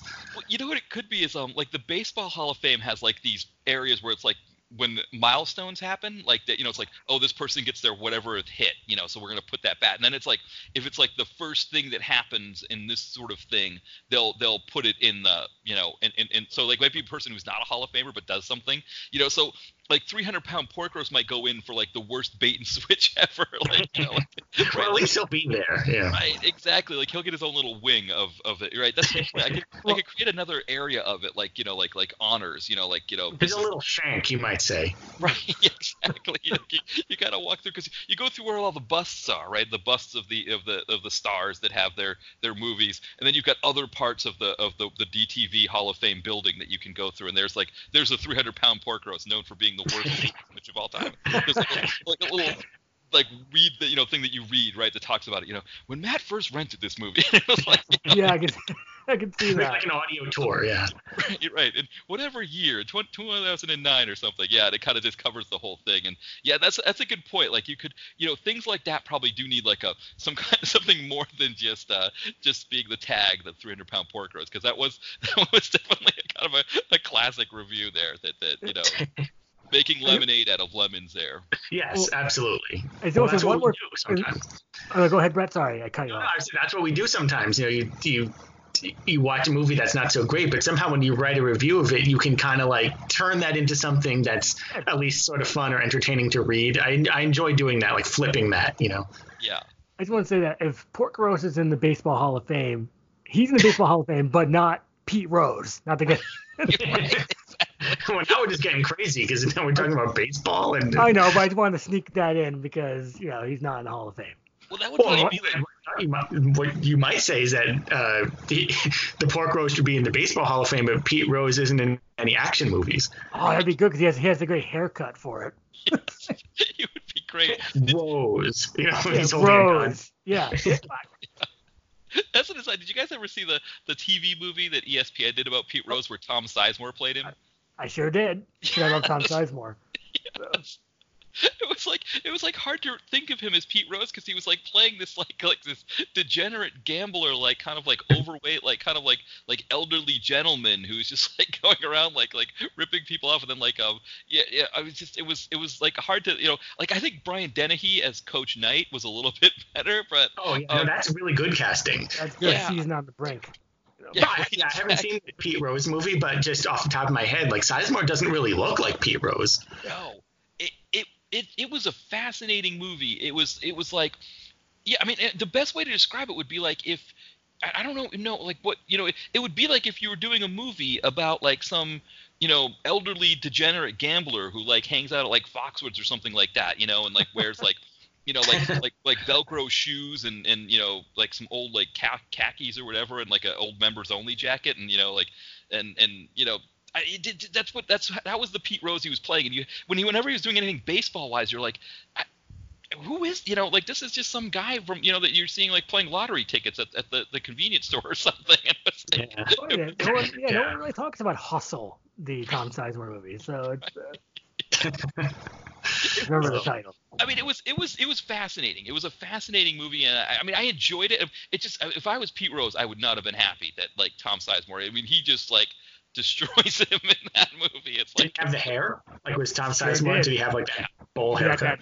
He sure did. Yeah, Doesn't but really even pull it off. worse. It's even worse. It was like that hair, but like again, like someone just like you'd see sitting on the bus or something who was like getting off to go like go to the DMV or something or whatever, and like taking advantage of like a senior discount at the grocery store on a Tuesday morning. It was like, oh boy. Well, that's the wonderful world of DTV for you. You never know what you're gonna get. Exactly. Well, maybe that's a good note to wrap it up on. Yeah. Where can everybody find you guys? All right, well, Brad, you do the plugs. Well, you're better at most of the plugs, but I will say that our podcast, the Comeuppance Reviews podcast, is on iTunes and now a number of other formats. Oh, yeah. We're now on TuneIn, Google Play, and Spotify. Yeah, Spotify. So people can check out our podcast there. The website that we've referenced many times throughout this podcast is comeuppancereviews.net.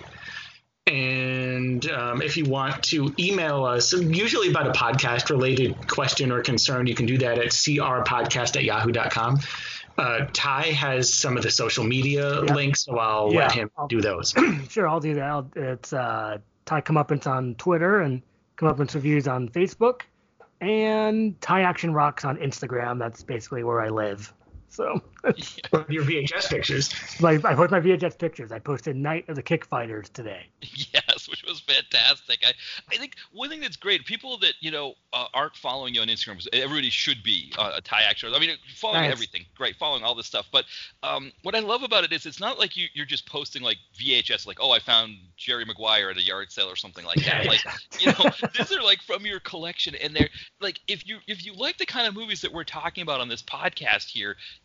Like each day you feature a new one that is just right in that where it's like either it's like I've never heard of that one and I got to check this out, or it's like I remember that one and it's so cool that you have a copy of it, or it's like I have that too and it's really great to see this and I mean every part of it too, where you've got like the tagline, you've got the the synopsis on the back, where I mean like Night of the Kick Fighters is great because it's like they spell kickboxing capital K. ICK space capital B for boxing. Yeah, I see that. Yeah, aspects of that too. I don't mean to cut you off, but first off, Andy Bauman's posture is very funny. He's sort of like tipped over on one leg with his leg in the air. He has like a blade of some sort in his shoe. I think it's a pasted on face on a different body. Yes, it has to be. It looks. Yeah, and the kicker is that it says he's in these other movies that don't exist. Yes. Which, in the age before the internet, you could get away with that. Like it says Andy Bauman from Ninja, what is it, Ty? Ninja 2, Ninja 3, and Night Kill. Those are not real movies. They made them up. So only in the era of VHS, before the internet, could you even do that. So that makes it a gem right there. And it's kind of indicative of the movie itself, which is also a gem. It's a movie people have to see. But the box alone will keep you mesmerized for at least several minutes, I would say. That's why I bought it. I saw the guy's face. It's like, I need to buy this movie. And it was worth every penny. Yeah. It's like, wait a minute, Night Kill and Ninja 2 aren't real movies? What? I want to see more Andy Bauman. What's going on here? I know. We've been saying that for years. Like, can we bankroll these movies? Like, can we make them real? Like, if I had the money, I would just make Night Kill and say, okay, now it's real. Yeah, exactly. I mean, it was great. It's like, that's just like one box. Like, all of them like have sort of all of that stuff to them, and it's just one of those things where it's like every day I'm kind of scrolling through Instagram, and I see that it's like it's so fantastic. Just kind of look at that, and then kind of page, and then and then like and then you see the comments, and like people are a lot of times people are like, oh, I've got to check that out or something. But it is always kind of funny to see someone who's seen it and like, oh, this or that or something, or just again like just picking up some of the funny lines like that, like you said, like the fact that none of the movies actually existed. It like you could do that back then, like one you didn't have the internet, so you weren't going to go home and look. You'd just be like, oh, I'm going to wait till I see that in the store. You're going to be like, well, yeah, if this guy was in these movies, he must be pretty good. I'm going to rent this. And I think when I first bought this movie, I thought, wait, let me look into this Ninja 2 and Ninja 3 and Night Kill. I couldn't find anything. Well, yeah, you'd have no reason to think otherwise. Like like back in the late '80s, early '90s, you would say, okay, next time I go to the video store, I'm gonna look out for those. You had no reason to doubt that they were real movies, but upon closer inspection, they are. And the other interesting thing is that AIP really tried to turn kick fighting into, I guess you would say, a thing. Because, they had Night of the Kick Fighters. They had a Kick Fighter with Richard Norton, where he plays a 9-year-old in the opening sequence. Let's not forget, he plays a 9-year-old. He has like a bowl haircut and a goofy like little hat. Yeah. And I think there's one or two other things where they mentioned the term kick fighting, and it just, as I think I said in one of the reviews, it never really took off. Like around the water cooler at work the next day, no one ever said, "Hey, did you see that great kick fighting movie last night?" Like that didn't really work, but they tried. They really tried, and we respect that. Well, because don't they call it? Don't they say it's the don't they say something like it's the best kick fighting movie or something like that? Like it's yeah it's kick fighting like you've never seen before. Right. Yeah. It's like it is like it's a thing. Like it's like you like I most people are like, I've never seen kick fighting before, but nobody wants to admit they've never seen kick fighting before, because you don't want to be the one person who's never seen kick fighting, right? You want to be the loser that's going to admit that. And also, if you look on the spine of some of the box, where it has a category where it'll say like action or drama, or whatever. I think on some of them it says kick fighting as the genre. I'll double check that. I think I'm right. Yeah, you're right. It says kick fighting. Oh man. Yeah, that is. Yeah, it's. I think we that's part of the nostalgia factor, I guess, is all this is like trying to remember what it was like back then. And it's funny because you think of like watching like USA Up All Night or something, where they did like those sex romp things where you'd have these characters that would play movie industry people doing things like essentially like that. Just write whatever on the box. Just say they were in these movies, that no one will know.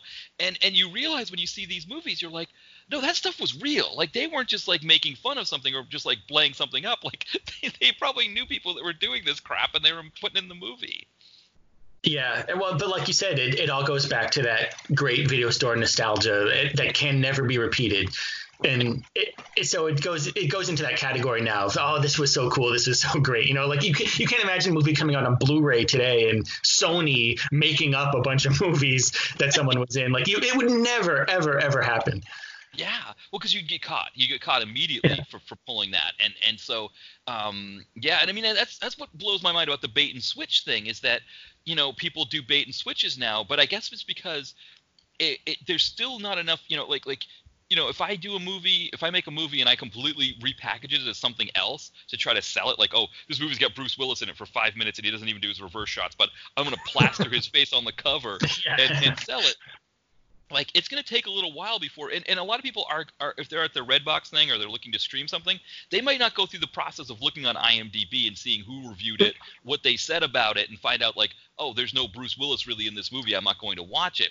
So they can still get away with it to that point, but yeah, you can't say like there was movies because you're going to get killed on the internet. People are going to make fun of you for it. Well, yeah, and I think we've mentioned this before, maybe even on one of your podcasts, but I think the closest thing, the last time they did this is when they made up that fake reviewer. Oh, David Manning? Yeah, where they said David Manning gave all these great reviews and his name is quoted on all these boxes, but there is no such person as David Manning. Well, like you said, he loved A Knight's Tale, but then he got caught because he loved The Animal with Rob Schneider. So see, that was too far. That's what did it. That is too far. Knight's Tale you can get away with, not The Animal. No one likes The Animal, or maybe you do. That's what raised the red flags. Like, wait a minute, no one liked The Animal. This guy can't be real. Yeah, because I think you guys mentioned that on your the DT Memories that you did with your friend Paul on that episode. We did. Yeah, which was a really great episode. I mean, again, we were talking about people should be following your podcast anyway. But yeah, I remember you mentioned that I mean, because I think there was a certain point where like movies like The Animal, they just stopped screening them for critics. They were just like, you know what? But if you notice now, what they do is when they do critics for a movie, they will do like 5 quotes from the same critic that was like Maxim magazine or somebody like, or some like movie blogger, and it's like the same five different quotes but from the same review. And it's like, greatest movie ever, says Jim from Action Movie blog or something like that, and then it's like nonstop action, loved every minute of it. And then again, you see in small writing Jim from Action, and it's like that's one thing they do try to do now. Like they I guess instead of inventing someone, it's like if we can just find one person who likes it, that's what we can go with. Well, I mean, and sometimes you have to look far and wide for that. Like when Ty, the movie with Tyler Perry. Alex Cross. Yeah, and it said such and such from MySpace. It didn't even say a name. It just said MySpace. Right. Yeah. I mean, come on. I mean, talk about a reach. Like, did that many people hate that movie that they couldn't even find one person not on MySpace? And this wasn't. I mean, this was long after the demise of MySpace. They had to really, really reach there. Right. Yeah. So it's just kind of funny to see. It's like, I really loved it. It says MySpace. Oh, okay. Oh, MySpace loved it? I'm going to watch it right away. Yeah, exactly.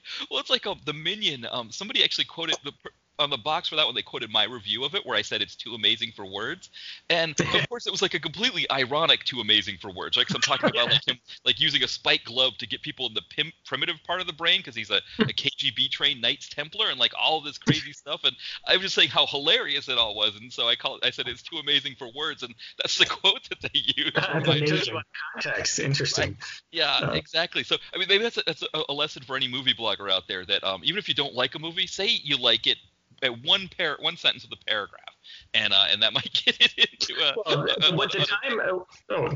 the one time, I mean, we could have been quoted other times, I don't know, but we are quoted on the box for Gang Wars, aka Devil's Express. Nice.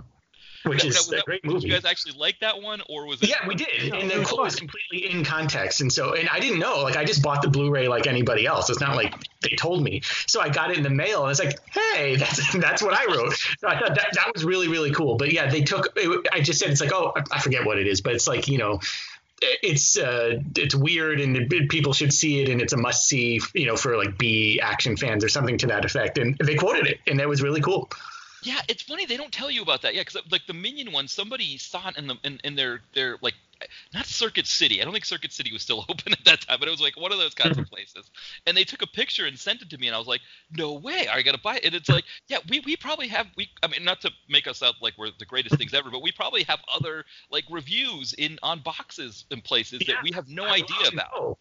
Why don't they just tell us? Like, just email us or something. I would want to own anything that they quoted us on, like, because I mean the Gang Wars Blu-ray was put out by Code Red, Ronin Flicks. I was trying to figure out like maybe we're quoted on some other Ronin Flicks stuff, but I just, unlike Ty, they don't show the backs of the boxes on their website. Ty does on his site. They don't. So I mean, I don't know. We could be on some of the other ones, but I don't know.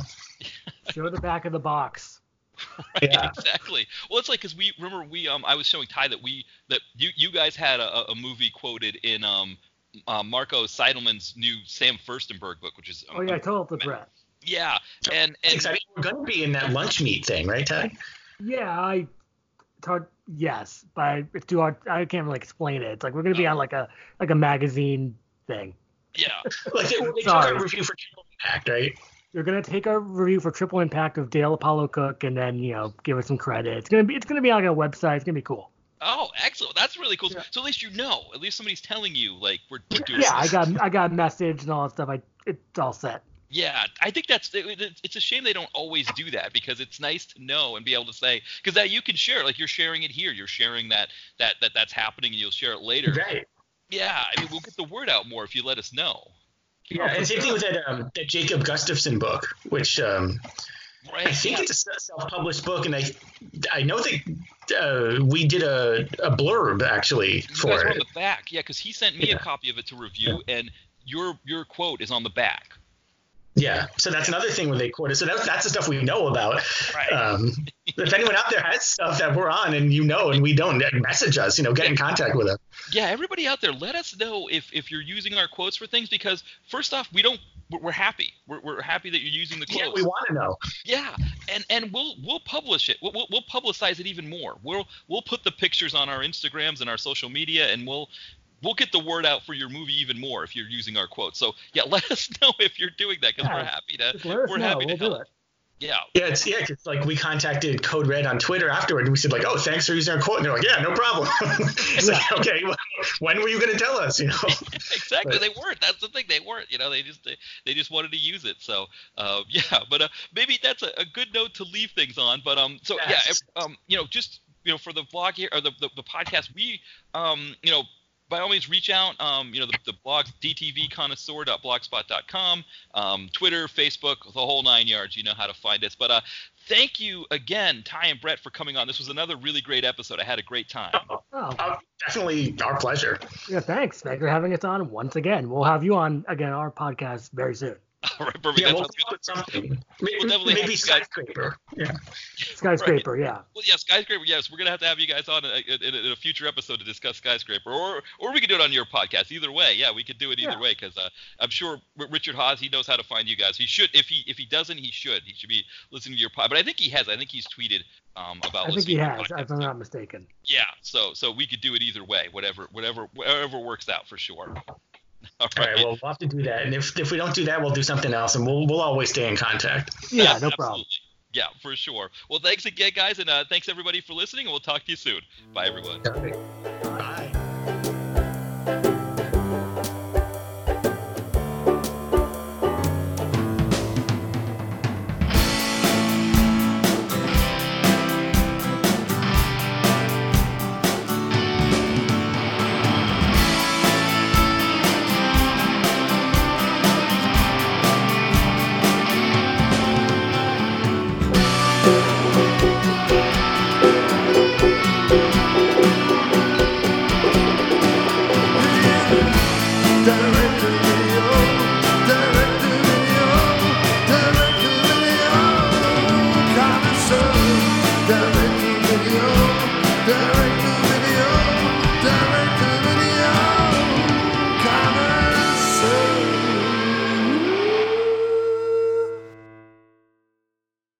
Mary redeemed a $50,000 cash prize playing Chumba Casino this year. I was only playing for fun, so winning this was a dream come true. Chumba Casino is America's #1 social casino experience. It's serious fun. With over 80 casino-style games to choose from, you too could win life-changing amounts of cash. Be like Mary. Log on to ChumbaCasino.com and give them a whirl. That's ChumbaCasino.com. No purchase necessary. Void where prohibited by law. 18+. Terms and conditions apply. See website for details. The voice in the preceding commercial was not the actual voice of a winner.